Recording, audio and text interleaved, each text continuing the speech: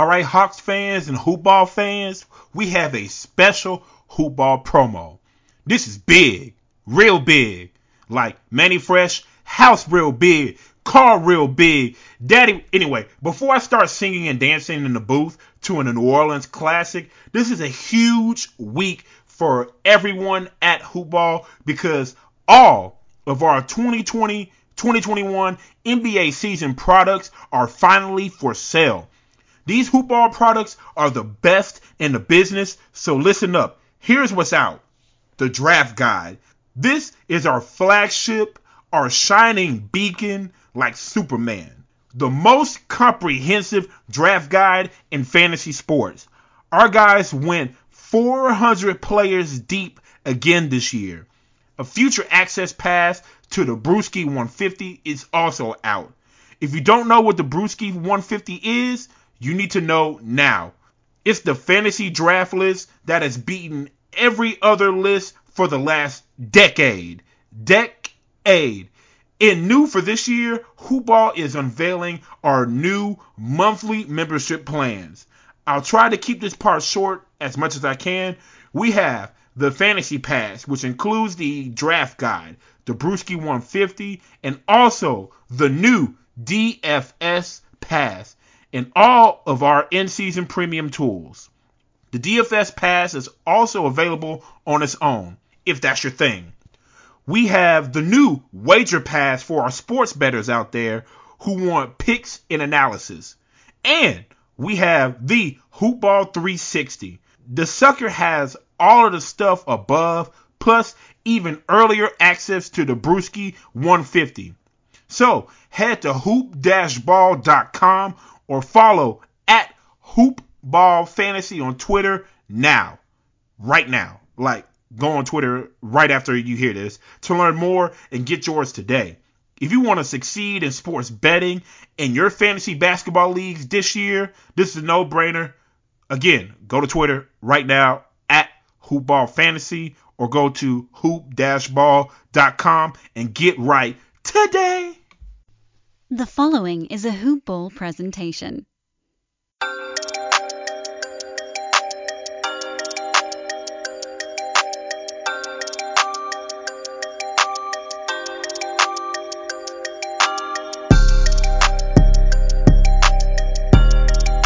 Yeah! Hello and welcome back to Hoop Ball Hawks, the show here on the Hoop Ball Network that is taking flight, where we cover everything regarding the Atlanta Hawks. I'm your host, Brad Harden, reporting live from Atlanta, Georgia. We are recording this episode on Sunday, November 22nd. First off, I want to say who dat to all them Falcons fans. I know y'all hurting, y'all tanking, but hey, Taysom Hill came in and did what he had to do today. So as a Saints fan, I'm really happy that we made Roddy White eat his words. But we're going to talk about basketball as far as this is a basketball program. So free agency is here and still continuing. And it's been a wild race in the NBA as far as signings and interesting contracts around the league. And the Hawks have really made their stamp on this free agency period with some signings that we will talk about here throughout the program. And to add to the conversation today, I have two wonderful guests.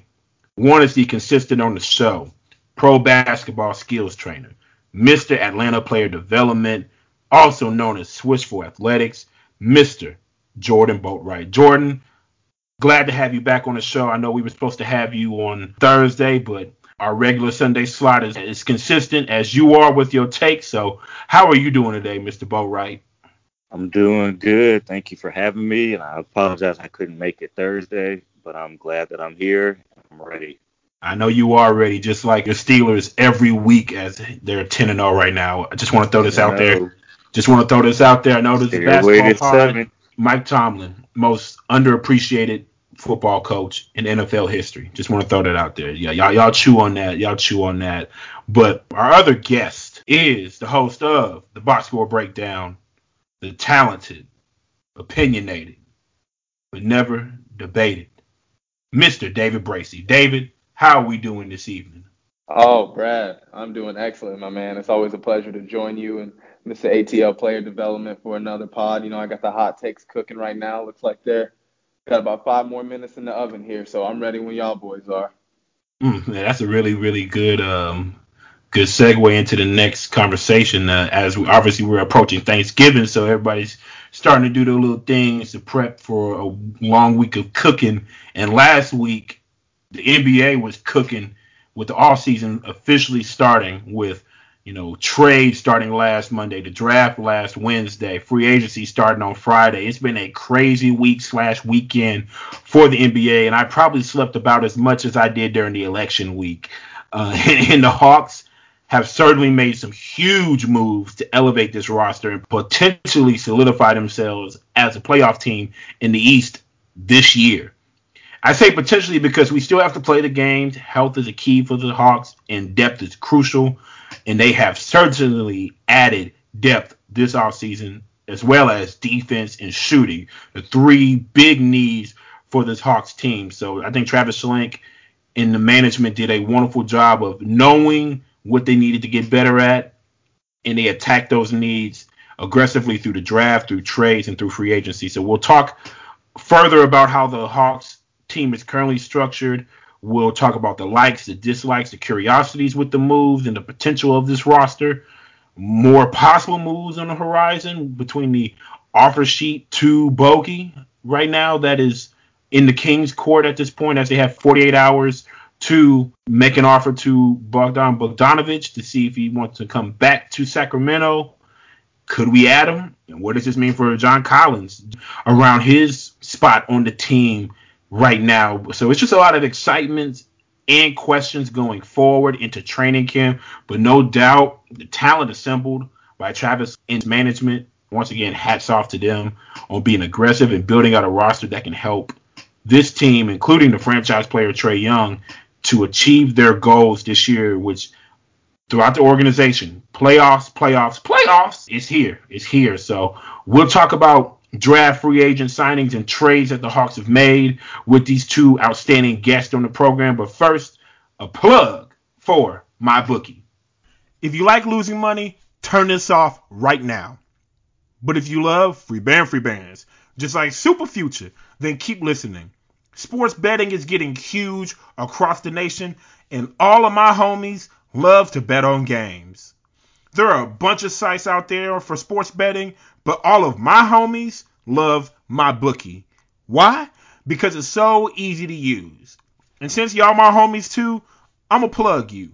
All my homies listening right now can sign up for MyBookie with the promo code HoopBall to unlock a 100% deposit match bonus. 100%, just like an A+ in school. Hopefully you got them, but if not, this your chance to get 100%. You like playing blackjack?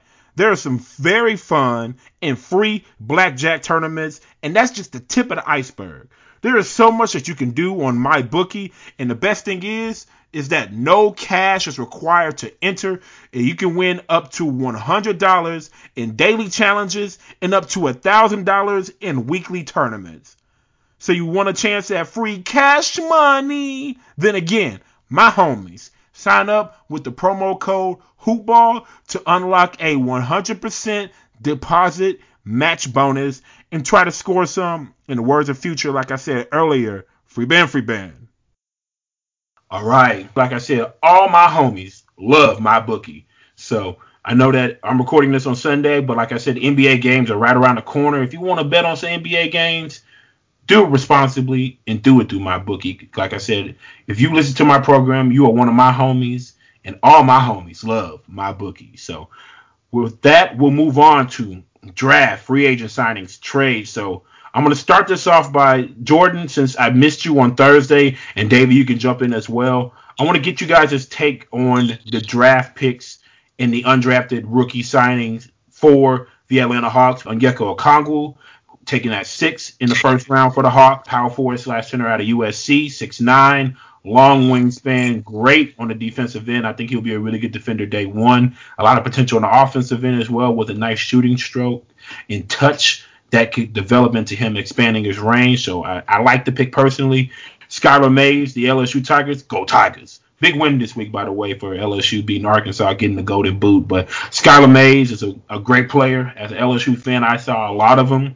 And I told you guys I think he can make a Jalen Brunson and potentially a Malcolm Brogdon type impact as a tenured player, as a combo guard. Very smart guy, likes to make the right plays, can shoot. Very, very effective in the pick and roll. One of the best in college basketball this past year. I can talk ad nauseum about Skylar Mays. And then Nathan Knight, the undrafted signing, the 6'10 big man from William and Mary, who was arguably one of the best passers as a big man in the draft. And I know Alan Throkey, shout out Alan, listening to this program, my friend of the program, who said that his game kind of reminds him of a poor man's Jokic. And if he can have that potential here as a two-way player here for the Hawks, that would be amazing. But I set the stage. I'm going to start with you, Jordan. Jordan, what is your take on these draft signings and picks by the Atlanta Hawks? I'm personally a fan of everything that the Hawks have done so far on draft night with the Okongwu signing and the Skylar Mays drafting. I mean, I think they're going towards positionless basketball. You know, just having not necessarily small ball, but just having 5 skilled players on the court at all times. And I think they're going in the right direction. I like Okongwu's skill set and what he can bring to the table. It'll be interesting to see him play next to Collins or back him up. I think they're leaning more towards him playing next to Collins. And I think that would be amazing with the shooters that they've picked up with Gallinari too. Because I think they're in the right direction, and I'm excited for it. David, I'm going to kick it to you now. Your thoughts. You covered the whole NBA. You've seen all that was done through the draft, all angles, just like me and Jordan as well. So there's a lot of teams out there that had great drafts, but what do you think about the Hawks draft specifically? Yeah, I definitely like what the Atlanta Hawks were able to do in the draft. I think everybody was kind of expecting a little bit more fireworks to go down on draft night, with teams kind of shuffling picks and transactions, what have you. But I thought that the Hawks did a pretty good job holding down the fort. I definitely like the guys that they brought in. I definitely like Okongwu. A lot of people have been talking a lot about him, a lot about his character, and I definitely think character goes a long way in the NBA, especially with lottery picks. So definitely think that he has a promising future and hopefully a very bright career ahead of him, because Atlanta would definitely embrace him. I think he's a perfect fit for that culture. They have a lot of young, defensive-minded guys, and I think he fits into that core group pretty well. So, yeah, I'm very excited to see what the Hawks are able to do as far as development goes, because they have all the right guys there. And bringing in McMillan, I think, is definitely going to be a crucial asset for them going forward.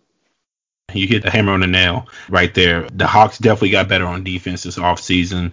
I think through the draft, they definitely got better on defense, as Skylar Mays definitely has potential as a good perimeter defender. Okongwu, you've heard ad nauseum here and other Hawks programs, his impact on the defensive end. And Nathan Knight, although not known as a great defender, he was definitely a capable defender in his league and dominated that league that William and Mary played in all 4 years, and a very decorated college basketball player. So just to get 3 really good valued picks, 2 actual picks in 1 signing. And Travis Schlenk even said that they thought Nathan Knight was going to be drafted, and the fact that he was not drafted on draft night and they were able to sign him made them really excited. So he will be their 2-way player for the Hawks going forward. So I like the building blocks for the future. They already have some solidified building blocks, and they did some other things as far as a trade to move on from Dwayne Dedmon to get younger on this roster. And in return, with the trade with Detroit, and ultimately Dwayne Dedmon was waived by Detroit, but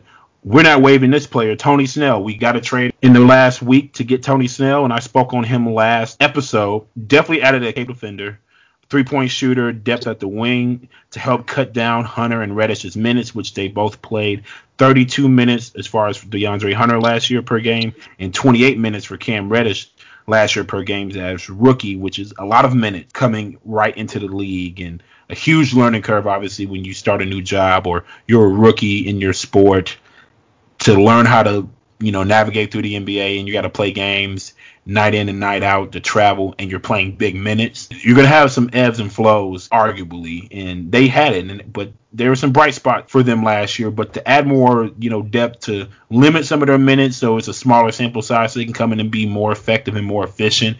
I really like this move, Tony Snell. And I know I joked about the famous 28-minute 0-0-0-0-0 game where he put up no statistical stat line whatsoever in this game, but he has made and contributed to 2 playoff teams with the Bucks and the Bulls in his career. So I think you added some experience, you add some shooting, you add another defender with Tony Snell. So I'm going to kick it to you, David, first. What do you think about the Tony Snell trade and getting Dedmon off the books? Yeah, I mean, I think right now what a lot of NBA teams are trying to do, just because of how weird financially the season is going to be, they're just kind of trying to move off of assets and give themselves some kind of financial flexibility or breathing room, if you will, with there being so much uncertainty. So moving Dedmon out, I mean, Dedmon I think is a valuable piece, but as you kind of look at the Hawks, you know, they have a pretty crowded front court. It continues to only get more and more crowded, and they clearly have guys who are better than Dedmon ahead of him. You know, you value his veteran leadership and kind of the presence in the locker room that, you know, guys like him or Vince Carter have been able to bring to the Hawks. And I think that ultimately that will kind of pay dividends, that the Hawks did have those kind of guys under fold for a period of time. Because, again, when you have so much young talent in the locker room, it is really important to have those kind of journeymen to help guys kind of, you know, weather the storm, as you will, as the regular season kind of goes on and on. Tony Snell, personally, I mean, I echo your sentiment on him. I mean, anybody who can spend that much time on the court and do absolutely that much of nothing, I have great concern with. But this is a league where guys who do nothing continue to get paid. And I didn't expect that to change this year, even with everything being so crazy financially. And it didn't. Hopefully Snell is able to contribute again to a locker room presence, kind of give some veteran leadership, as he is the definition of a journeyman. I mean, this guy has been in more jerseys than most people's My Player on NBA 2K. So, I mean, he's seen a lot, hasn't done a whole lot, but hopefully can help these guys kind of figure out who they are and maintain some identity in a league that is full of, you know, budding stars and plenty of faces ascending and declining. So ultimately, you know, again, I think Atlanta has a pretty strong idea of what they're looking to do and trying to maximize the talent on their roster right now to championship caliber contention as quickly as possible. And hopefully this is another piece that can kind of help them, you know, as they continue that journey. Wow. My Player, really. Different jerseys like My Players on 2K. Wow. Hey, man, I'm just keeping it real. That's why I brought you on here, man. You keep it a buck every time. And I'm going to kick it to you, Jordan. What is your thoughts on Tony Snell in the Hawks jersey? It's a solid pickup, in my opinion. You know, his missed 0 games, it's definitely comical. I was telling one of my guys the other day, it was like my freshman year in college. I just really went to school to hang out, and I didn't really get much done. So that's what my GPA kind of looked like. But I like what he brings and the experience that he brings to our 3-and-D wings that we have. I'm glad we didn't spend too much money on him. So I think we could eventually use him as that trade package piece. But I like his experience, and like we've said, he's a journeyman. He could definitely stretch the floor. He's a solid defender, so he doesn't hurt anything. If anything, he'll alleviate minutes for Kevin and Cam and all of them, because we spoke that they played more than 30 minutes a night their freshman year or their rookie year. He could come in and just give those guys a break and knock down some threes, because he could definitely shoot the ball. That's not a question. And now with our offense and the attention that Trey is going to bring with new pick and roll and all the gravity he'll bring, I think he'll definitely contribute each night. And I don't see him going 0 for everything with this Hawks team and this system. I definitely agree. And people who are fantasy basketball fans, I think that in a system like this, he will definitely have a little bit more value as far as on fantasy teams. I don't know how much more, but I think definitely more than what he was putting out in Detroit. And for reference, he is only on contract for us for this year for $12.2 million. So he's an expiring contract. So we will definitely get back into that as far as when we talk about the conversation of John Collins later on in the program. The next signing, which was a head scratcher for some, mixed reviews definitely, but his talent on the offensive end is undeniable. Danilo Gallinari, as I mentioned, I was even mixed on this signing when it first came out because of the money we were giving him and a dilemma as to how this will affect the lineup, because the money that we are paying Gallo at 3 years, $61 million, that's not bench money. That's not come off the bench 6-man money. That is starter money in the NBA. And I know that the free agent class wasn't as deep and as talented as it normally is in years past, so it led to some inflated contracts this year when you look at Gordon Hayward in Charlotte with 4 years, $120 million, and that's a conversation for another day. But it's an interesting fit, but he definitely is a very capable scorer here in the NBA, a three-point shooter and a floor spacer that can play off the ball with Trae Young. And ultimately, I do like it if we can work this lineup out with John Collins. Like I said, John Collins and Danilo Gallinari, although Gallinari came into the league as a small forward, he's been playing most of his time at the 4, and I don't know if you move him back to the 3 in his lineup if you want to get them both on the court, because I know that he will be a defensive liability at 3, but with the new youth at the 4 and 5s here in Atlanta, that could cover up some of his deficiencies, but still a lot to still work out on this roster. So although, like I said, compared to last year, depth was an issue for the Hawks. That's why our young players are playing a lot of minutes. And this year, I say depth is a good problem because, I mean, like I said, to have tenured experience on a team with a lot of young players who have been in the league, journeymen like David said, Gallinari certainly has been around the league himself, but continue to improve and carve out a niche for him to have the contract that he has now here with the Atlanta Hawks. So I'm gonna start with you, Jordan. What do you think about the Danilo Gallinari signing for the Hawks? The money, the position fit, all of the above. What exactly did we sign him for? It was 3 years, $61 million. Okay. I like the pickup. He's definitely a bucket, and he's proved to be an above average shooter behind the 3-point line for his entire career. And he shoots at pretty decent volume, and I feel like he's played in 2 different decades of the NBA. I think he got drafted in like in 2009 or whatever. So he wasn't as big of a shooter when he came in. He had the capability of it, but he's also adapted and maintained relevancy with his stroke. And him being, I think he's 40% for his entire career off the catch and shoot 3. So that's a great signing for what we want, or I think what I feel like the Hawks would want in a stretch 4. I wanted Bertans, but I knew he'd be expensive. But I don't have any problem with it. I think to save a little bit of money, we could have got Juan Hernangomez. He's about the same thing, same build. He could definitely shoot. He hasn't proven to shoot at that volume, but you can definitely see it, in his reps and the few teams he's played on. He's definitely a threat behind the 3-point line, and I think we could have got him in that same position for about half the price. But I'm not upset about the Gallinari signing because that's an instant bucket anytime he gets the ball. Yeah, and definitely the combo of him and Trae on the floor is going to be very interesting and really stress a lot of defenses. And with the other defensive-minded players that we have on this Hawks roster, it's definitely an interesting fit. But I like it nonetheless. David, what do you think about Danilo Gallinari coming down to the ATL? Yeah, I definitely like Gallinari. I had a feeling he was going to be on his way out of OKC, as it looks like everything is. Not even the nails that are in the walls. OKC has shipped out the entire house, and I look for that to continue. I'm pretty sure that they have some long-term gains with Al Horford that they're going to have. But Danilo Gallinari specifically, this is a guy who, especially in fantasy circles, I'm pretty sure all of us are very familiar with his unfortunate injury history. And last season, he kind of had a rejuvenation, was able to play a lot more games than I think a lot of people anticipated. And looked pretty good. This is a 90% free throw shooter. This is a guy who's pretty efficient from the floor. As you both have said, he's kind of had some ebbs and flows in his career offensively. Defensively, he's never been much of a real threat. He's kind of a little slow to guard threes and a little undersized to guard, your more traditional 4s and 5s. But in the same token, the modern NBA has kind of transitioned into this small ball era that you see across all positions, and there aren't truthfully a whole lot of true power forwards left in the league.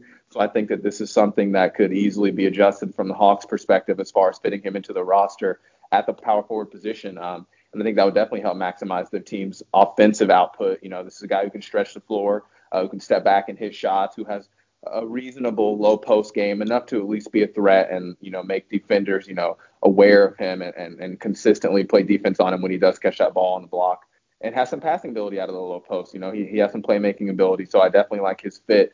For me, it's just a question of, if you're the Atlanta Hawks, what's going on with John Collins? And I'm sure John Collins has got to be wondering the exact same thing. You're not playing Gallinari at the 5. You're probably not playing John Collins much at the 5 when you have Clint Capella. And at this point, we're talking about potentially starting, Trae Young. You're potentially starting Danilo Gallinari, whomever else you brought in. I'm just wondering who you really have as a kind of a defensive footholder out there outside of Clint Capella. So you kind of need him in that starting lineup, especially on the back line, because especially if John Collins or Gallinari is going to be next to Capella.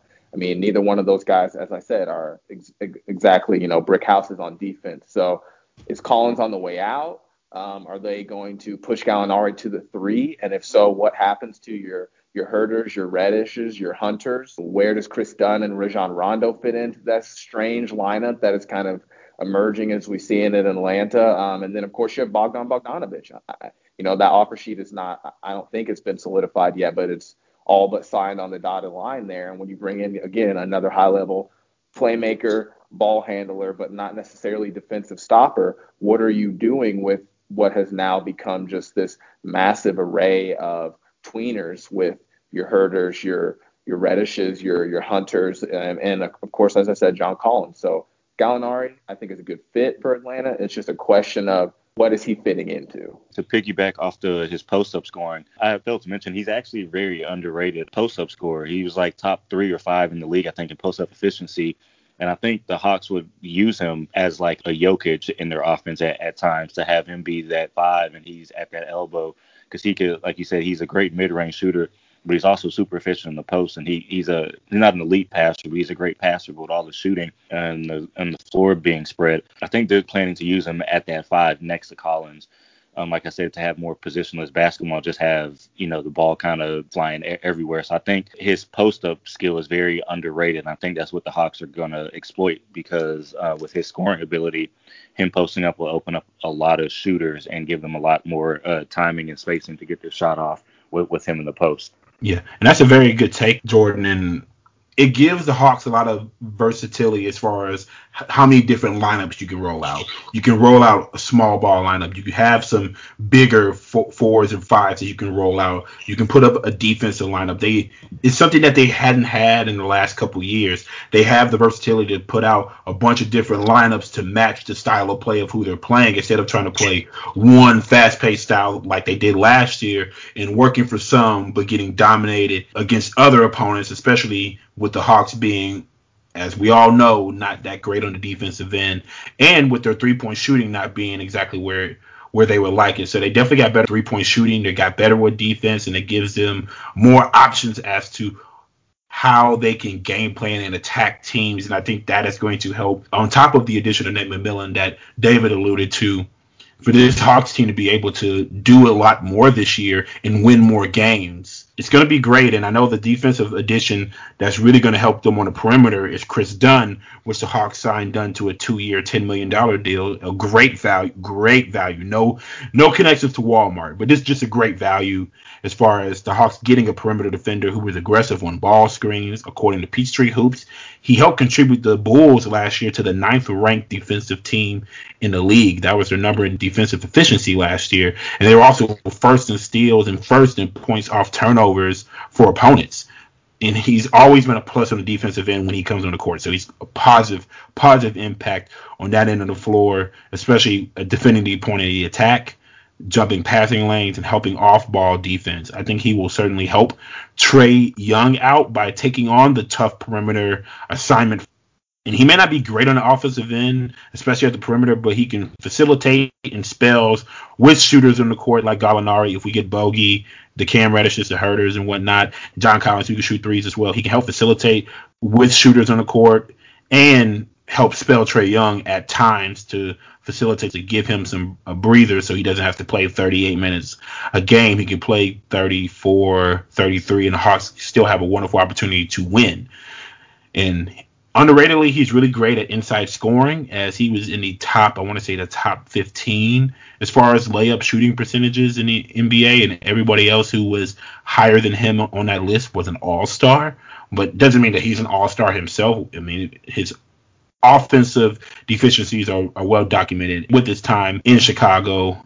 But I think that he'll be a great addition to this team. I can see him playing the point guard or the 2 guard next to Trae Young or next to a Rondo, although I don't know how a Rondo Chris Dunn lineup would work out. You better have shooters at the 3, 4, and 5 if you're going to roll that lineup out. But he offers them, like I said, a great defensive presence on the perimeter. I was thinking maybe Avery Bradley at this position as well, but Avery Bradley wanted a little bit more money, so the value that you get Chris Dunn, I think, is a win for the Hawks. So I will start off with you, David. What do you think about the addition of Chris Dunn to Atlanta? Yeah, like I said, I think Chris Dunn definitely brings a high level of defensive acumen to the Atlanta Hawks backcourt rotation, which they definitely need. He's an established defender, not necessarily the most established player offensively, but you did see some flashes of that last year for Chicago.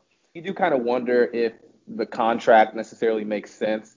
This is a guy coming off of his rookie scale deal who was about to be 27, I believe 28, so an older guard. But again, as I said, I think that he fits in well. I think he can kind of help on the perimeter, guard those twos, guard those threes even. Dunn, I believe, averaged over a steal a game last season, was consistently in the all defensive team conversation.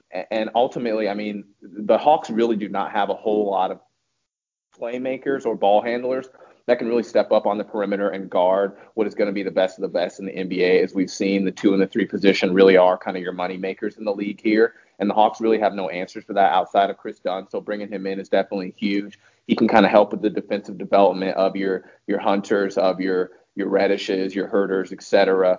I'm just wondering, again, it's a fit situation. And as I said with Gallinari, what is he fitting into? As you bring in Rondo, now you have Rondo and you have Chris Dunn both kind of fighting for those backup minutes from Trae Young, because I mean, are we starting Chris Dunn next to Trae Young? Is he backing him up? If we're assuming that he's backing him up, there's not going to be a whole lot of minutes there, as Trae Young is really going to dominate the lion's share of those minutes at point guard. Now you have Chris Dunn and Rajon Rondo battling for backup minutes.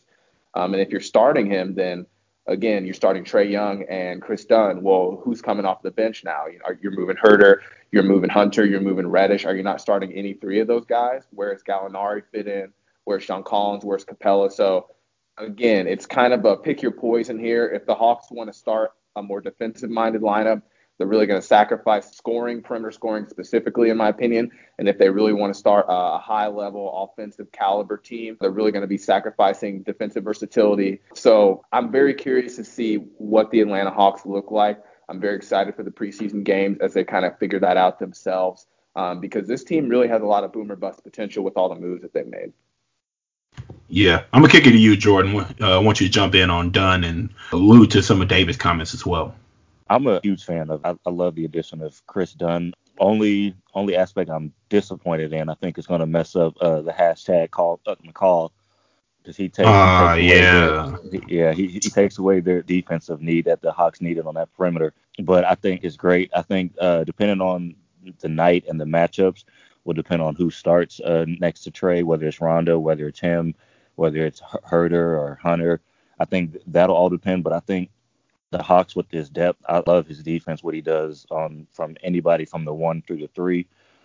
His offense will come, but I don't think that's why we got him. I think he'll be more of a playmaker in the open court, as far as us throwing him the ball down court after a deflection or something, him getting a dunk, or him just being him running on down those lanes between him and Collins. I don't think our offense he'll really be a option. Except to hit that corner 3. As long as he could do that at a respectable clip, he'll bring everything that we need as far as on our defensive side. And I'm looking forward to see just the chaos he'll bring to these guards in the East on a potentially playoff team now. So I'm all for it. I like it. Like I said, his offense, it's a work in progress. There's nothing alarming, like mechanically wise. He doesn't he can't shoot. It's just just a lack of reps or work on it or whatever. But I'm not too worried about his offense or how we're going to spread the minutes. I think what we needed for our perimeter defense, I think he brings. I think he'll help Trae. I think he'll teach Trae how to be more of a pest on defense. Like I said, I like everything about the signing. It was a low risk. I feel like, as far as the money we gave him. Mm-hmm. And I'm just a fan. I think he'll do wonders for us on the perimeter on the defensive end. Yeah, and we'll get back to Dunn in a minute. I'm going to kick it down to Rajon Rondo, as we signed him as well to a 2-year, $15 million deal as the backup point guard here for Atlanta, which was a huge need going into the offseason, and as well as he feels the need of adding a veteran presence to this roster. fresh off an NBA title. He takes his talents back to the East Coast. He looked good in the bubble for the Lakers on their championship run as he averaged 6.6 assists per game in the postseason and shot 40% from three, although it's a small sample size. He's not known for three-point shooting. It was good to see him be capable from three in stress defenses in the bubble and throughout the postseason with his ability to actually hit the three-point shot in the Lakers championship run. And although he's not a great defender anymore, he will be good in situational defense for the Hawks, as he still has a high IQ for the game. And that high IQ, as well as being good in situational defense, will be there to help set up teammates and make winning plays for this Hawks team. You're not getting him for his shooting. You're getting him to be a veteran leader, backup playmaker, and his experience throughout the league will help out this young core on both ends of the court. And I was originally on the fence about this signing, but if you're going to get a backup point guard and veteran with meaningful experience, a multi-time All-Star and champion in this league with different franchises to help this young roster and in the locker room, and he's going to do wonders with this culture as well. Is there anybody really better than Rondo? I know I mentioned Garrett Temple and some other, DJ Augustine. There's some other point guards that we could have signed, but I think that out of all of them, none of them are in the conversation as one of the smartest basketball players to ever play the game like Rondo. I mean, announcers and commentators, when talking about LeBron James and Rondo on that Lakers team, they were in the same sentence as far as IQ and feel for the game and knowing the game through and through. So I think that there's no one better than Rondo. So I'm going to pose this question to both of you guys, and whoever wants to jump in first.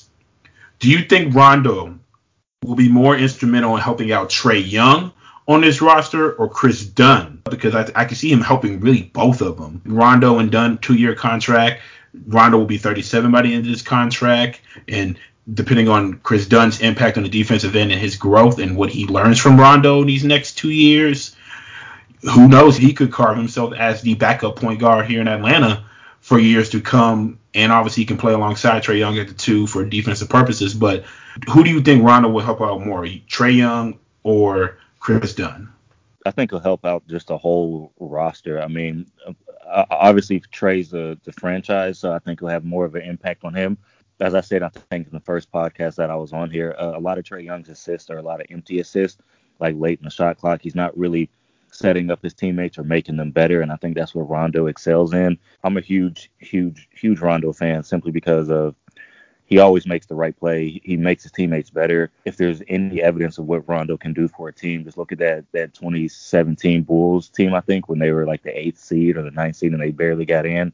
And he almost beat the number one Celtics team, just simply off of his leadership. He just knows how to set players up and make them better and put them in the positions where they don't even know that they're, best at. I feel like he lets players know where they succeed at than what they feel like, because how he just sets people up. And it almost seems like anytime he passes the ball to somebody, it's a bucket or a foul or something. He puts people in the right positions. I think him being next to Trae will teach him how to give better assists and help develop a lot of his teammates' careers. That's the plus in my eyes. And then just his level of respect. And I think, he'll definitely help Chris Dunn just being around and just seeing how he moves. And I think he'll affect the whole team. I think he'll help Cam Reddish develop a lot, just setting him up with buckets. I think he'll get Herter paid just off his three-point ability.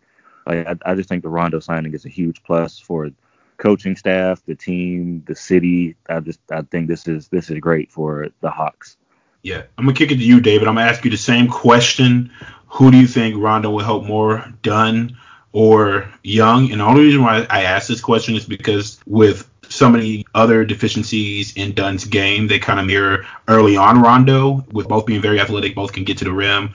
Rondo was a better passer, obviously, but I feel like there's some things that he can really teach Dunn. But I'm going to pose a question to you and then ask you about the Rondo signing as a whole. Yeah, I definitely agree with Jordan. I think that it's going to more directly impact Trae Young, of course, because he's a younger player. He's still kind of trying to solidify his game in the NBA, and not in any kind of negative way. I just mean as far as having that ability to really lead your team at a high level at the point guard position, which, as we've seen, and continue to see, is truly one of the most competitive positions in the NBA in a lot of different senses. So I definitely look forward to seeing Trae Young continue to ascend in the NBA. I think Rondo is an excellent veteran leader for him to try to emulate as far as his ability to really impact the game on the court and off of the court.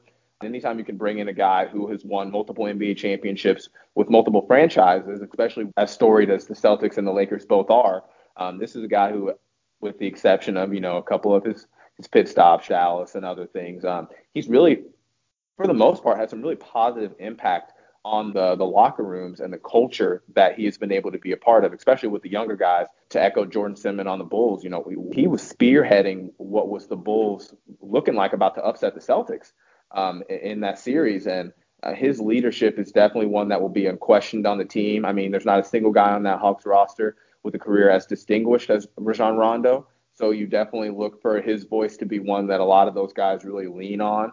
And as I said, anytime you can bring in another kind of player coach, I think that you're well suited for trying to develop talent on your roster. So I definitely think it's going to ultimately help Trae Young a little bit more than Chris Dunn. But yeah, I like the signing. As I said, I just am kind of wondering how everything is going to shake out with all the pieces that they brought in. But I think Rondo definitely was a great addition to the Atlanta Hawks roster this season. Yeah, and I was definitely sold. The more and more I thought about it and chewed on, the signing, the more I was like, you know what, I like this pickup for the Hawks and what he could do coming off the bench and what he can do to teach this young core, how to work, how to prepare the right spots on the floor, as you guys both alluded to, for each player on his team to get maximum usage in this offense. Once he comes in and figure out what is the aim of this offense, what is the goal, the likes, dislikes, where do everybody like the ball at, and he can kind of put this piece together, especially really spearheading the bench, which has been a problem. Bench scoring has been an issue.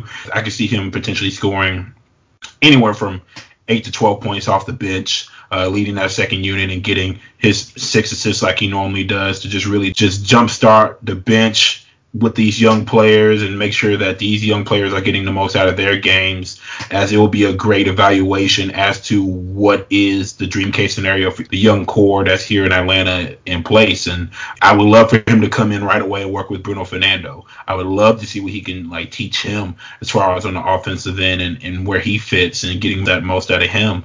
And obviously Capella as well, depending on, what lineup is rolled out when Rondo is getting his minutes. So I think really the sky's the limit, and you can't replace experience and tenure, and he has that. And I just really, really excited to see what he's going to do as far as the impact on his culture for this young Hawks team. So we're going to continue the conversation, but first I want to do a quick plug for ExpressVPN. There are tons of VPN providers out there. You probably heard of a couple of them, and some of you may have even used a VPN before. Just like I do my research for all my shows to provide my listeners with the best Atlanta Hawks podcast out there, I like to do my research on my sponsors, and I only recommend brands to my listeners that I believe in.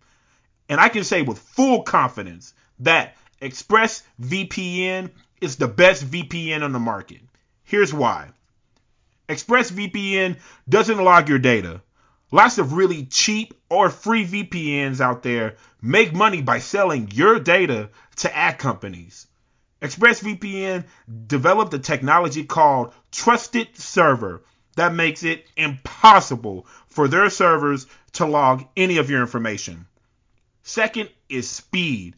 Like Deion Sanders said, speed kills. But in this case, it does not kill your internet speed. I've tried lots of VPNs in the past. Many slow your connection down or make your device sluggish. I've been using ExpressVPN for the last few months, and my internet speeds are still blazing fast. Even when I connect to servers thousands of miles away, I can still stream HD quality videos with zero lag. The last thing that really sets ExpressVPN apart from other VPNs is how easy it is to use. Unlike other VPNs, you don't have to input or program anything.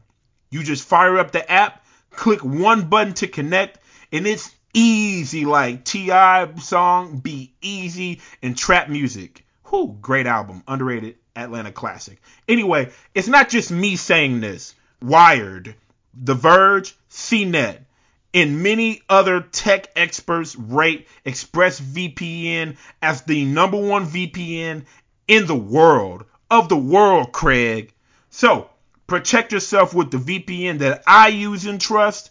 Use my link, expressvpn.com/hoopball today, and you can get an extra 3 months free on a 1-year package. 3 months. Good Lord. Again, that is expressvpn.com/hoopball.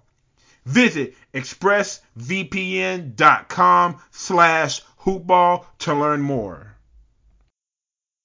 All right, and we are back. I wanted to throw the promo there because we were having a wonderful conversation. And this next player, he's not on the Hawks roster right now, but we've offered him, and we alluded to it in the beginning of the program about Bogdan Bogdanovic getting the offer sheet for 4 years, $72 million from the Atlanta Hawks. Bogey has apparently agreed to sign that offer sheet, but now the Kings have 48 hours to match. We do not have him yet, so that's why I wanted to bring him to the second half of the conversation to talk about the roster and what it will look like and starting lineups and whatnot. But Bogey's a big piece to that if we do get him. But last year, the 6'6", 220-pound Serbian two-guard averaged 15 points per game, 3.4 assists, and 3.4 rebounds for the Kings. And he really shined in his expanded role when they swapped him to the starting lineup and moved Buddy Hield to the bench. And there was a lot of great moments he had where he took over games and knocked down threes, dribble drive, and kicking out to open shooters. And he's just really, really talented on the offensive end. And any person that can come in, do some ball handling, create for other people, and score and shoot a three is ultimately just going to just help this Hawks team with floor spacing. So I'm really excited with the opportunity to get him. If we do get him, that's yet to be seen. But like I said, he will be a great scoring option playmaker that can play on or off the ball. He can play with Rondo or Trey or Chris Dunn. He can play with any of them. And I will not get ahead of myself, like I said, because the Kings certainly could match this offer or exceed our offer, and he can be back in Sacktown. But I'm going to start with you, Jordan. If we were to get Bogey, what would this do for the Hawks team? Definitely going to put them in the playoffs. I think the Rondo and Gallo signing helps them get to the playoffs, but I think this Bogdan signing will definitely solidify a playoff spot. And I told you, if we sign him, I'm getting the Trae Young tattoo on me because I think this is going to just blow up, his career between him and Gallo. I think they, like you said, they could play with any type of guard in any system. He's a great floor spacer. He could catch and shoot. I think that's what his specialty is catch and shoot, but he has the ability to go off the dribble. He can run the pick and roll a bit.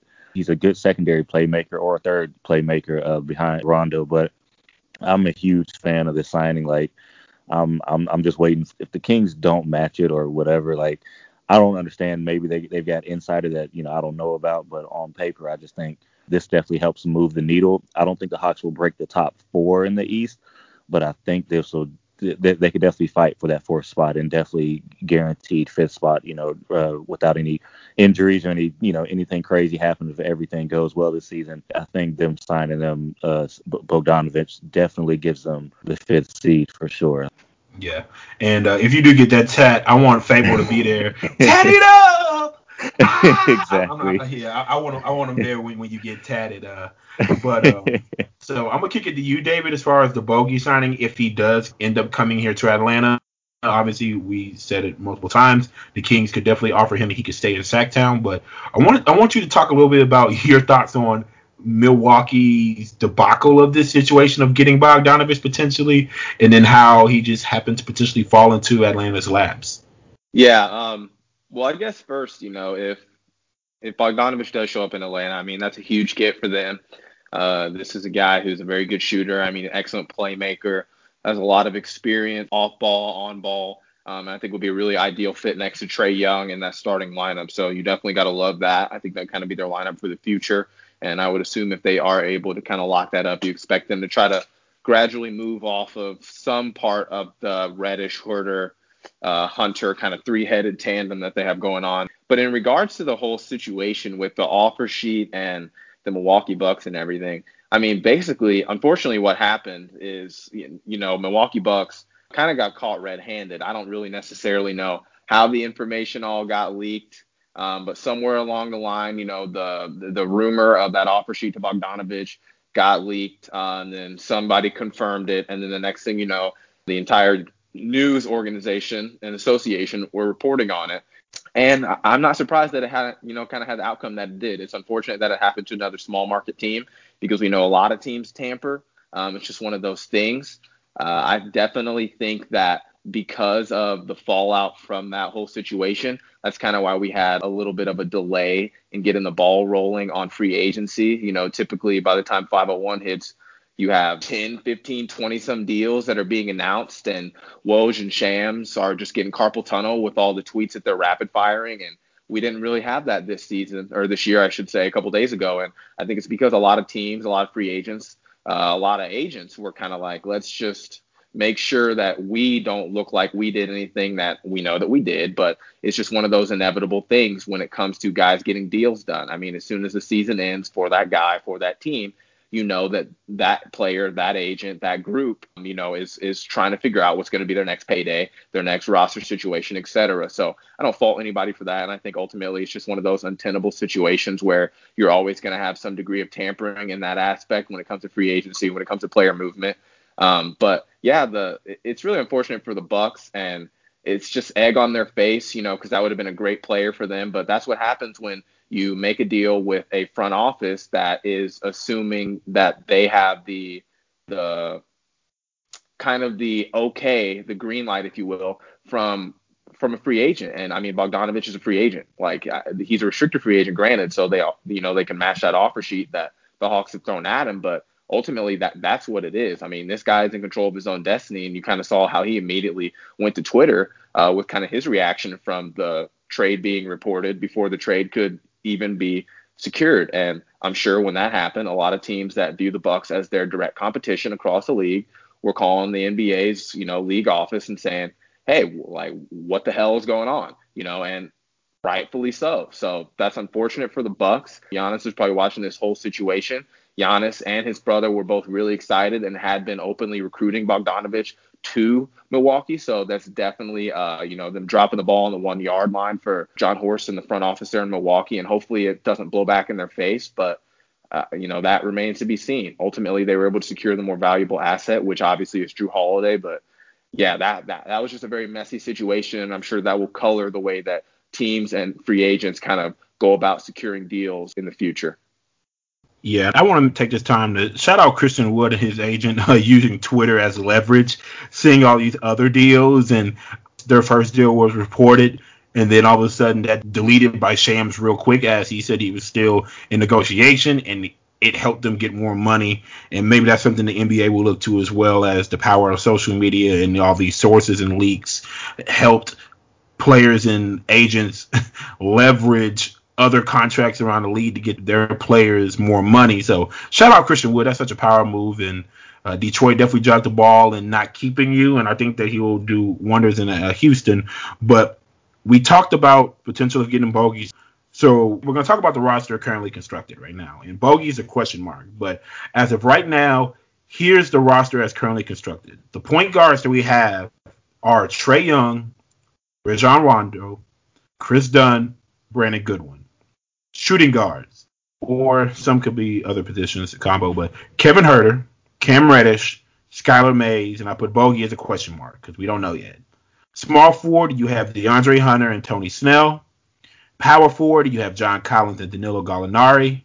And at center, you have Clint Capella, Onyeka Okongwu, and Bruno Fernando. So I wanted to use that as a springboard to talk about predictions for this season. We talked about playoffs.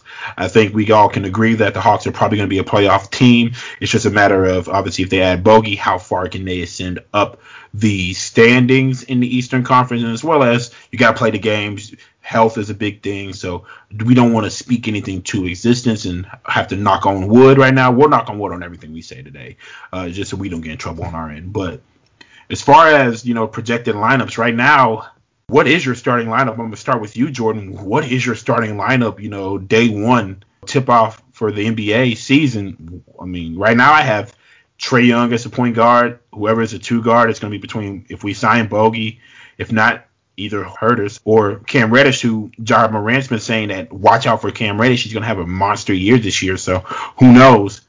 I think at the three, it comes down to either Gallinari or Hunter, but I mean, yet to be seen, because we know that Gallinari hasn't played the three for a couple of years. He's been playing mostly the power forward position. And then I have Collins and Capella, but what does that say about John Collins? So first, we'll talk about the projected lineups as is, and then we'll have the conversation about John Collins or who else has moved off this team. Cough, cough, Kevin Huerter.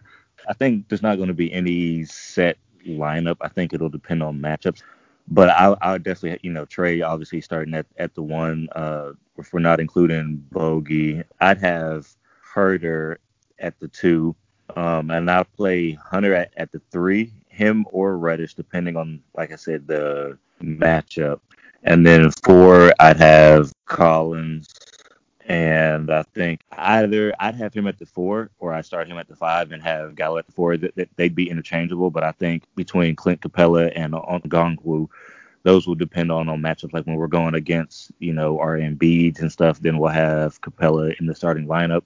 But I think for the most part, I think we're going to look to either put Okongwu at the starting 5 or Collins at the starting 5, and it'll be interchangeable between Gallo and Collins for that 4 position. But I think Hunter will be our primary starter for defensive purposes. But I think they're really going to split minutes on that perimeter between Hunter, Herder, and Reddish. It'll just depend on what the matchups we have are each night.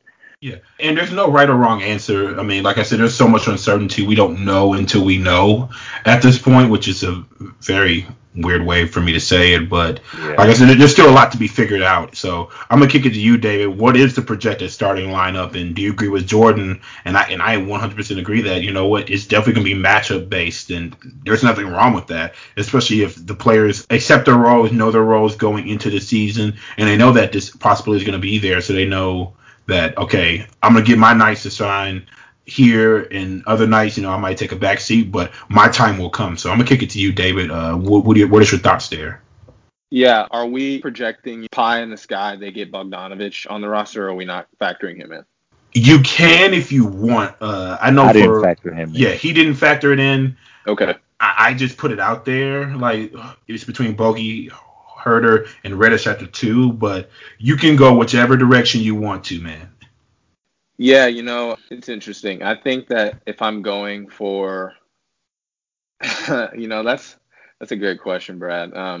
Obviously, I'm going to start Capella. I think that's kind of the unquestioned answer there at the center. Obviously, I'm starting Trae Young in my point guard. Now, 2 through 4 is where I guess it really becomes a question.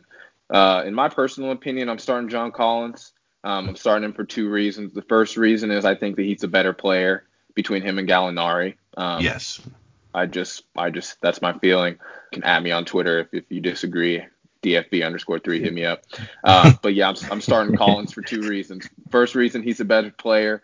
Second reason, he's the more durable player. I do definitely worry that if I'm starting Gallinari, if I'm really hitting him with consistent minutes, hard minutes, he's going to atrophy and wear out a lot quicker, and we're definitely going to need his veteran presence later in the season and potentially in the playoffs. So I think you kind of protect yourself there with that asset and still get both of those guys in the game, still get Gallinari a little bit more offensive output, possibly running with that second unit, and keep Collins happy and satisfied being a starter, getting all the minutes he can handle, and then maybe even switching him to the small ball 5 when you put Capella out, potentially in early foul trouble or just to give him some rest. So that I would start, obviously, like I said, Young, Collins, and Capella. Now, at the 2 and the 3, I definitely think that there's a really solid case for Chris Dunn to be a starter on this team. For the reasons that I said before, I think that he would be the best guard defensively that they would have in that starting lineup. He would definitely be able to guard the majority of the 1s, the 2s he's going to encounter and a handful of the 3s. So you definitely would love that, again, providing you some auxiliary playmaking.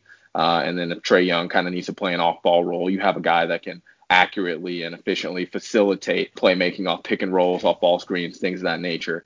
So I think that I would lean more towards Dunn starting alongside Young at the 2. And then at the 3, if, there's no Bogdanovich, I think I'm going to start Herder. I'm going to start Herder for a couple reasons. The first reason, I think that this is a guy who very clearly knows his role on the team to defend and to hit open shots. So you have a guy who's going to continue to move without the ball, continue to set screens, who's not going to get frustrated offensively if the plays aren't really funneling through him, and who in limited minutes and limited touches can really have an impact on your team. I think that he's able to do that a lot more so than Reddish and Hunter, just because his jump shot is a little bit more consistent. And then also because of the fact that he's a big, rangy guard that, again, you can kind of throw at anybody on the 2 and the 3 on the perimeter. Not saying that Huerter's going to necessarily lock anybody up, but what is he, 6'6" or so, 6'7"? So yeah, that's a big body on the perimeter. Late in the shot clock, you need a bailout shot. You can throw it to him in a corner, and he'll be able to get that shot over the majority of guys who are probably going to be guarding him on the perimeter. And again, this is a guy who's a little bit of playmaking, who is a legitimate threat on the perimeter and can help stretch the defense to potentially provide guys like Chris Young and Trae Young those opportunities to backdoor, to cut, to play make through the lane, and throw those lobs to Capella, to Collins, to Gallinari, et cetera. So, yeah, I think in an ideal world, if I'm looking at my roster and I don't have Bogdanovich, I'm probably going to go with Trae Young, Chris Dunn, Kevin Huerter, John Collins, and Clint Capella. Yeah, and I don't think that's a bad lineup at all. And it's great to have options. It's great to have depth. And like you said, you'll have Rondo and you'll have Gallinari coming off your bench as well as instant offense. I just think that, one, we're going to have bench scoring, which we haven't had in the last couple of years. That is awesome. We have depth at the wings. We have depth in the front court. We have depth behind Trae Young. These are good problems to have and great discussions to have now, and obviously during training camp will have to be worked out. Now, I definitely want to keep John Collins. I've said that multiple times on this program. With Snell's contract expiring at the end of this year, there'll be a little bit of money around, and I got to go back and look. So I apologize to my Hawks listeners. I need to go back and see what other contracts expire to see if there's a way to pay John Collins, or if we have so much success this year, can we talk him into some other type of money? Now, he's young and you want to get to your bag, and I understand, JC, you got to get the bag, and it's hard to tell a young player to sacrifice financial gain, especially when it may not pay off in wins and losses or championships. And by no means a stretch, I'm saying this is a championship roster, but those were the type of conversations that I'm sure that Travis Link and them want to try to have. Ultimately have flexibility financially to still pay Trae Young. So there's a lot of questions there. I know that according to Peachtree Hoops, his extension could run anywhere from $28 to $30 million per year. And like I said, still having to pay Trae Young money, that's a hesitant factor for the Hawks. And as far as, he is durable, but his availability has been in question with suspensions and some injuries throughout the early part of his career. That could hurt his value. But in a small sample size, he's been very promising on both ends of the floor. Like I said, I would love to keep him. And I would love to have him start even with Gallinari on our roster and bring Gallinari off the bench, and you have Rondo off the bench. And that's just, if you have Rondo and Gallinari coming off your bench, you're definitely a playoff team. You're definitely a playoff team. And me personally, I need to see what happens with Bogey. And if we sign Bogey, we're for sure a playoff team. I think the ceiling for this Hawks team is the 5th seed in the East. But like I said, we still have to play the games. But I'm going to pose the question, John Collins. I would love to keep him, but do you see him becoming maybe disgruntled with maybe minutes or something, or just ongoing conversations, leading up into the season or to the trade deadline? What do the Hawks do here? Because I know that was one of the big things with the drafting of Onyeka Okongwu. You get Gallinari in. The front court is crowded, but for good reasons. Like I said, to have depth. And Alan kind of posed the question that getting Onyeka Okongwu, who was similar to John Collins coming out of college, could be the contingency plan to, if John Collins ends up not re-signing here and we have to trade him off, that we have someone to kind of replace his frame. Obviously, he won't have the productivity because he's not the three-point shooter that John Collins is, but he has the potential. And I think he will ultimately be a better defender than John Collins. I think John Collins is good on the defensive end because of his athleticism, but I think that athleticism that Okongwu has, he will ultimately be a better defender when it's all said and done because of his quick feet and his ability to guard the 3, the 4, and the 5. And he still has room to add to his frame as well.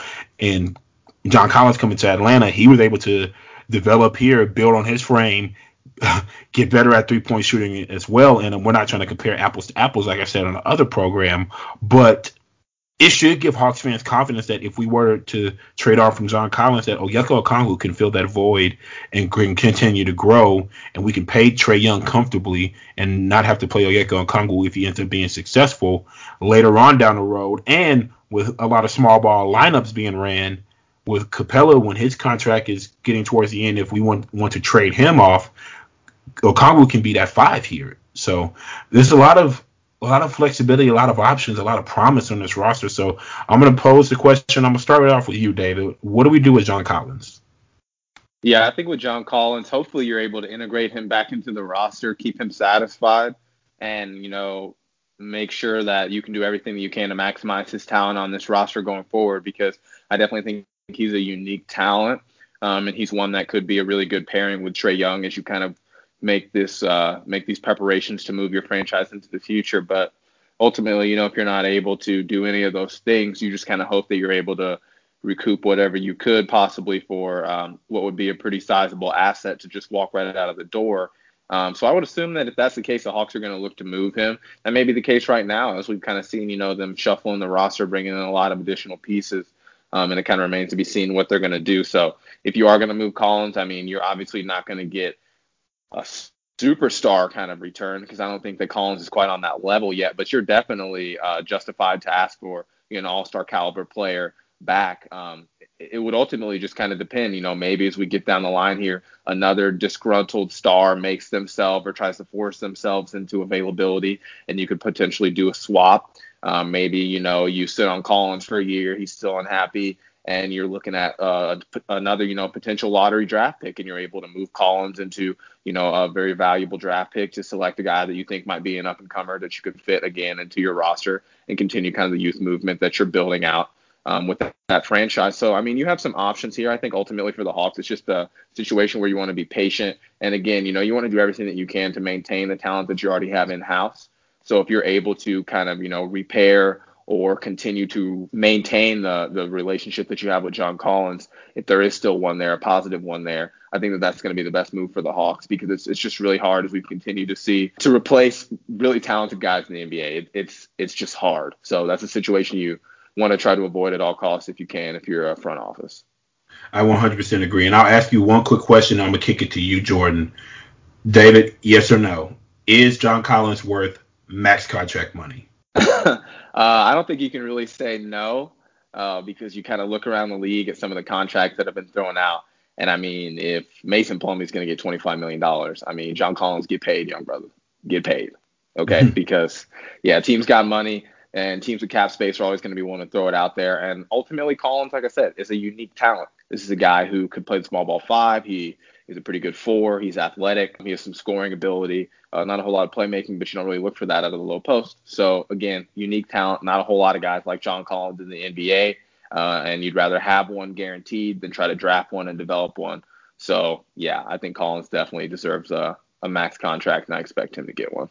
Okay. I'm going to kick it to you now, Jordan. I'll ask you the same question, and as well as, what do the Hawks do with JC going forward? I definitely think he's a max player, just, based off the stretch fours in the league and what they can do and what they bring to the table night in and night out. I definitely think he fits in the category of stretch fours and, the elite stretch fours. But I honestly think that we should trade Capella and keep Collins just for what the Hawks are doing. I think a one-dimensional center isn't really healthy for the Hawks. I like Nathan Wright as our potential center, but I like John Collins. I like what he brings to Atlanta. I like how him and Trae play together. I like the pick and roll and the pick and pop. So I honestly think that we should keep him, but if we can't afford him, I understand why we have to trade him or whatever. But I would look at a Capella trade instead, and we could use Okongwu as that center. Like I said, the positionless basketball, I think, is what the Hawks are going for, and Capella doesn't have the skill set to play on a positionless team. So that's why I would look to necessarily trade him, centered around Collins. So, yes, I'd like to keep him, and, yes, I think he's a max player. That's a very interesting take about trading Capella. It's never crossed my mind. I think going into this offseason, he and Dedmon were the 2 highest paid players on the team. Now that Dedmon is gone, Capella is undoubtedly the highest paid player on this team. David, what do you think about that, trading Capella? I can see it, but, like I said, I don't know. What do you think? Yeah, I definitely, like I said, I think Collins can play small ball 5. For me, it's just with trading Capella, my big thing would be I need to know that I'm not getting rid of all of my defensive identity in my front court. And until Collins, in my opinion, really commits to being just a consistent defender, I would say. He doesn't even need to be, all defensive team or anything like that, but just until he commits to consistently being there on defense, I think that Capella is just so important. I really think that he just solidifies that back line for them on a team that, as we've, kind of talked throughout this podcast, does not have a whole lot of wing defensive identity. So you kind of need that on the back end there. Otherwise, your team is really just going to be a revolving door, especially as you kind of continue down the road and potentially in the playoffs, looking at a team with a Giannis, that's just going to absolutely destroy you down low. A team like, the 76ers, et cetera. I mean, you even look at the Boston Celtics, how they got Tristan Thompson. You just need a big body down there to be able to bang and to keep guys honest when they're coming in the lane. So, and also too, I just think Collins is going to bring in more trade assets for you than Capella, because to Jordan's point, Capella is a limited center. That's just what he is. I mean, truthfully, and you know that, and the makeup of the league. So where are you potentially trading him to where you're going to get back the defensive returns that you had with him on the roster? Because in my opinion, that's why they made the move in the first place. So I don't know. The Knicks are taking all centers right now, so we could trade to the Knicks. Yeah, the Knicks and the Pistons get a three-way Detroit. Yeah, my issue with Capella is, like you said, like if we play Giannis, we play Embiid. Giannis is a mobile big. He can run up and down the court. Capella couldn't hang with him on the fast break or at all, And then Embiid is just going to pull him out on that elbow or pull him out to the perimeter, so we don't have any paint protection there. That's why I would like to have Okongwu play our center, because he reminds me of Bam, as I stated before, and Bam, he did his thing against the big man in the league, but I think Okongwu is a lot stronger and a lot more physical than Bam. So that's why I like him. I don't necessarily know how Bruno Fernando plays on the defensive end, but he looks like he has the size and mobility too. And then the undrafted Nathan Knight, I think he's a big in today's game. He's mobile. He can push the ball. He has the perimeter defensive potential. So that's why I think Capella just kind of hurts us too much on the defensive end. There's ways to not have him be in the paint and to take him out the paint, and that's what all teams are doing. If you have a traditional center, they just they pull him out and have him at the top of the key or whatever, and then they just do back cuts, and and then that paint is wide open. So that's why I feel like the focus should be trying to trade around Capella, or at least, like I said, he'll be more of a situational player for when we do in the playoffs and it slows down and we go against the Embiids and they are backing us down in the paint. He'll be great in that position, but I think for our long-term development and everything, I think it's causing a prevention for John Collins to even have that chance to even grow on that defensive end, or just even throwing on Okongwu down there and letting him start and just seeing how he does. I think we could get a better defensive center for a lot less money than paying him, 16, 17 million a year. JaVale McGee is I think he's a free agent, or he's about to get traded to the Knicks, and he definitely doesn't require 15 a year. We could get him for 7, 8, So I think there's a lot of other ways around the Capella situation that, like, I get the defensive issues with it, but I don't think he's the end all be all that we could have at the center. And I don't know who we trade him to either, but I just think that's the issue for our development, I think, right now. Yeah, certainly the Hawks can be very patient, as Collins is not, owe the money until next offseason, so they could prolong this as long as they want. But as long as Collins is here, I want to make him feel valued, and I definitely think that he should be a starter on this team because he is immensely talented. Like I said, almost 22 points a game, 10 rebounds a game last year, 40% from 3, 2 blocks. That is that's great. That is great, and that is what you're looking for in a 4 nowadays. So I would love to make it work. I would love to see if we can talk him into staying long term, but that's yet to be seen, and we need to continue to work out this roster. And training camp is December 1st, so there's not much time between now and then. And once they get into training camp, they'll work it out, position battles. They'll see what lineups work, and we're going to roll out, the team that, night in and night out, that's built to compete every game here in the Eastern Conference and even Interconference. We'll compete with some teams in the West with what we have, and I'm just really excited to see what the potential is in Atlanta. So there's some questions for this roster, but like I said, any questions to depth and talent, those are good problems to have for a team. And they're not really problems. It's just a luxury at this point that we have, which we haven't had in the last couple of years. So great turnaround for Travis Schlenk, and this was a huge offseason for them. And the last questions I'll ask before we end the program, I'm going to start with you, Jordan, for this Hawks team. Yes or no to the playoffs? And if so, what seeding do you see them being? Definitely yes to the playoffs. It's no question that we're going to make the playoffs. Bogey will depend on our placement in the playoffs, but I think with Rondo and Gallo, they definitely have us for sure at 5 and 6. Respectfully, I think if we could get Bogey, we can definitely compete for that 4th seed. But I think, just with Brooklyn having KD and Kyrie, that definitely puts them at number 1. You got the Heat that were in the finals, that puts them at 1 or 2.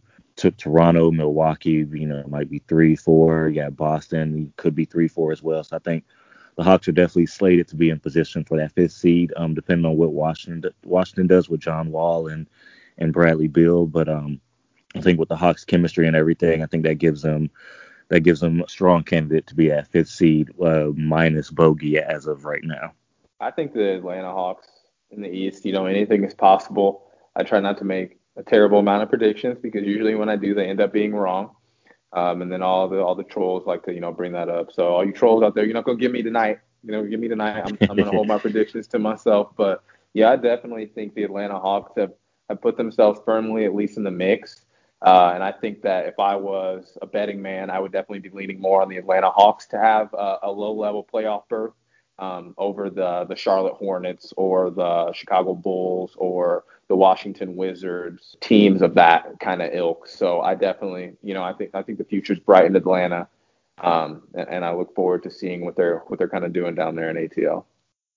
I certainly am too, and I'm going to go on the record, and I have been on the record saying that they will be a playoff team. Before the moves made, I said 8, 7 as a ceiling, but with the moves made so far, I'm going to say the ceiling is 5.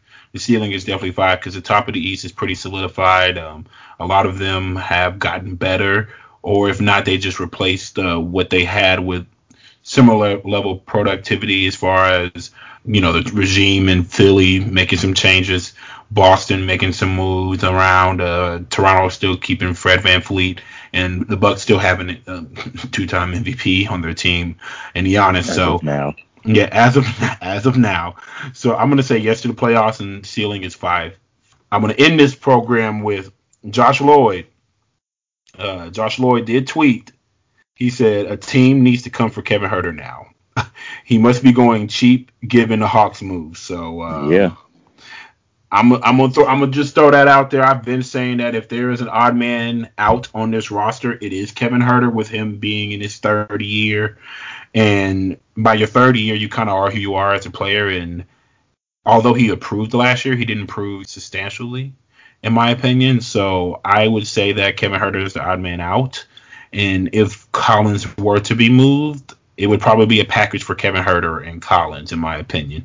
Any objections to that if a move were made? I'm not saying that. Like I said, I'm on the record. I want to keep Collins, but if a team is calling. Of course, Klay Thompson just got hurt. So you're speaking that to the Warriors right now. I'm just saying, I think you're definitely on the move. There's a few guards that need to be replaced. Yeah, man. I mean, you heard what I said. I would have Huerter in my starting lineup. So definitely think he's a valuable player, and I'm sure there's plenty of teams that would love to have him on the roster. So might be on the move. It's still yet to be seen. I think there's still moves to be made. We have the luxury of being patient, but we could be aggressive like we have already been, in free agency this offseason. So, like I said, good questions, good problems to have, great luxuries to have at this point compared to the last couple years. So you should be really excited, Hawks fans. I know the love affair you have for John Collins, and trust me, I love him too as a player, but we would be remiss if we did not talk about these opportunities for the Hawks to potentially move on from him and Huerter and get value, or whoever on the roster, because that's what you do when you build from the bottom up, when you build up a team, when you build through the draft, when you build through, your picks, and they develop and they build value for themselves, and you're trying to take steps forward. This is going to happen. These conversations are going to be had, and Like I said, the Golden State Warriors really liked Harrison Barnes, but they moved on from him, and they got, Andre Iguodala and some other pieces, and boom, they ended up winning a championship after that. So these things have to be. I'm not saying, like I said, I'm not saying that this is a championship roster, but I'm saying that sometimes you have to make really, really tough decisions. You can't think as a fan. You got to think business and basketball standpoint to truly propel yourself forward to enter that next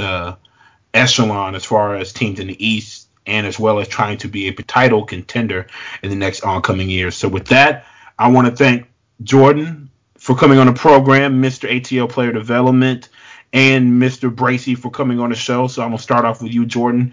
Tell the fans how they can connect with you. Hey, I'm still available for workouts. You can email me at boatwright.jordan@hotmail.com or reach out to me on LinkedIn, Jordan Boatwright, or Swissful Athletics. But yeah, I'm still around. Just took a hiatus from social media for the holiday season. I'll be back on starting New Year's, but that's how you can contact me. All right, new year, new Jordan, but he going to have the same wonderful insight and great takes, and he will continue to be on this program. So I thank you again, Jordan, for coming on to the show. Mr. Bracy, showtime. Tell the audience how they can connect with you and what else you got going on besides Box Score Breakdown. Yes, sir. Yes, sir. You connect with me on Instagram and Twitter, DFB_3, as always. Got a lot of stuff cooking up, hoop ball, box score breakdown, and otherwise. So definitely looking forward to continuing to be on this program, as well as my programs that I provide for the network as well. So very excited for the opening of the NBA season. Much more to come, and always a pleasure to join you guys and talk about some hoops. Thank you again, David. So Hawks fans, kick back, relax. The rat race nearing an end as far as free agency. Training camp is on the way. And put on the sky's the limit, Biggie Smalls, 112. Because that's fitting right now for this team. So if you love what you heard from me today, give us 5 stars like a blue blood basketball school's top recruits, Duke. Forget Kentucky. David is a Kentucky fan. But we're not going to talk about Big Blue Nation on this program. We've already talked about it enough with Rondo. Oh, David, you got something to say? Nah, I got nothing to say. Yeah. I'm about to say, give us a good review. Share with fellow Hawks fans, basketball enthusiasts, and even Kentucky Wildcat fans. Share with them. Follow us at HoopBallHawks on Twitter. That is at HoopBallHawks. Follow myself at BradJarrett67. That's Brad, JARRETT 67. And as always, yeah!